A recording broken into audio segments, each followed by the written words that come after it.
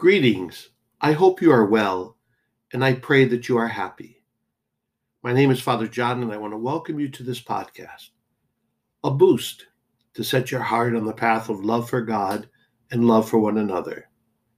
We pray a psalm together, hear a scripture passage, and then I will share a brief reflection to lift our spirits and discover, perhaps, an idea, a thought, that challenges and assists you towards spiritual growth and a strong dynamic conviction to accept and follow Jesus. And now let us lift our hearts in prayer. Psalm 23. The Lord is my shepherd, there is nothing I shall want. The Lord is my shepherd, I shall not want. In verdant pastures he gives me repose. Beside restful waters he leads me. He refreshes my soul. He guides me in right paths for his name's sake. Even though I walk in the dark valley, I fear no evil, for you are at my side, with your rod and your staff that give me courage. You spread the table before me in the sight of my foes. You anoint my head with oil, my cup overflows. Only goodness and kindness follow me all the days of my life, and I shall dwell in the house of the Lord for years to come. The Lord is my shepherd, there is nothing I shall want. Our reading today is taken from Mark chapter 6, verse 30 to 34. The apostles gathered together with Jesus and reported all they had done and taught. He said to them, "Come away by yourselves to a deserted place and rest a while." People were coming and going in great numbers, and they had no opportunity even to eat. So they went off in the boat by themselves to a deserted place. People saw them leaving, and many came to know about it. They hastened there on foot from all the towns and arrived at the place before them. When he disembarked and saw the vast crowd, his heart was moved with pity for them, for they were like sheep without a shepherd.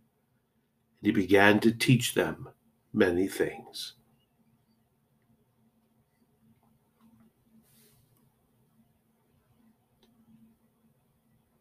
When he disembarked and saw the vast crowd, his heart was moved with pity for them. His heart was moved with pity. His heart was moved with compassion. What is compassion? According to the Oxford Dictionary, we read, sympathetic pity and concern for the sufferings or misfortunes of others. Today, Jesus sees the suffering of the crowds. He even speaks the words, like sheep without a shepherd. For Jesus, compassion was much more than a mere feeling. It was his life, a deep and powerful state of being. It is one thing to feel a concern for someone or some particular group of people. That's nice. But we must grow to live compassion. That means we grow to live a life without judging, without looking down on someone, but simply walking together with love. We need to move from "you poor thing" to actually walking with that other person.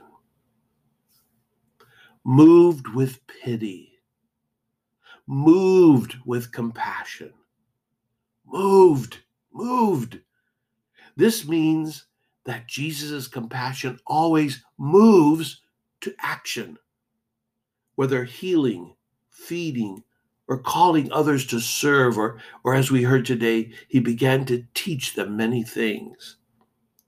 Christ's compassion is expressed in the sacraments, in the cleansing waters of baptism, in the gifts of the Holy Spirit, in the healing hands of forgiveness and anointing of the sick. Jesus is also at the heart of one's commitment in matrimony or ordination. The question now becomes, what about you and me? Are you compassionate? Am I compassionate? Not simply to feel sorry for someone, but literally moved to action. How can we grow in compassion as a child of God? First, embrace yourself. I need to do this all the time. We all sin. We all do stupid things. We need to hug ourselves and to allow the compassion of Jesus to fill you, to fill me personally. I cannot be there for others if I am not compassionate toward myself. I need to grow in holiness and that deep relationship with Christ. Second, we must develop the skill of active listening. This is a skill I'm working on in my own life. I do so much talking. I find myself interrupting the person just to get a few words in. Compassion is listening with open ears and open eyes. I'm learning it's even good to repeat what that person told me, just so that I really know that I'm there for that person. That person hears that, yeah, he understands what I'm saying. You do not have to worry about having all the answers. Just listen.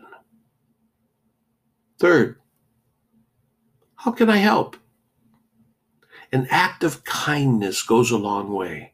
It might be simple as a kind word, driving someone to the doctor, doing some yard work, or even just praying for that person. Faith and action work together. At the end of Mass, we hear the priest or the deacon to tell all of us to go do good works, glorifying the Lord by your life. Fourth, speak up for the rights of others, the rights of the child in the mother's womb, the person who feels alone and lost. You know, the 7 components of Catholic social teaching is a great outline of ways we can be advocates for others. Speaking up for others means never losing sight of the respect that must be shown to every single person. Speaking up means I really care. Finally, be careful never to judge another person. I know some individuals who are really suffering and realizing that they have sinned and they're racked with guilt. I know these people do not need my judgment, but rather they need my deep concern for them. Jesus always showed love to the sinner. Always, my friend, see that other person as an equal. Recognize that that person is in need of your love. You know, the other day I was in the middle of a homily, and all of a sudden, this homeless person walks in. And in my mind, I began to make judgment. You know, how dare this person walk in during my homily? And look how this person is dressed.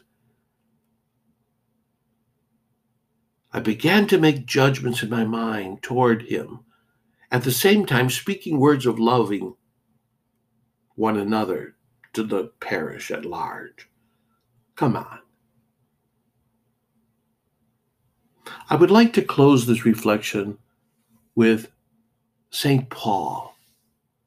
In his second letter to the Corinthians, chapter 1, verse 3 to 4, he says, "Blessed be the God and Father of our Lord Jesus Christ, the Father of compassion and God of all encouragement, who encourages us in our every affliction, so that we may be able to encourage those who are in any affliction with the encouragement with which we ourselves are encouraged by God." Keep that passage in mind. Keep that passage in your heart as you strive to live a life of compassion. Have a great day. Be sure of my prayers.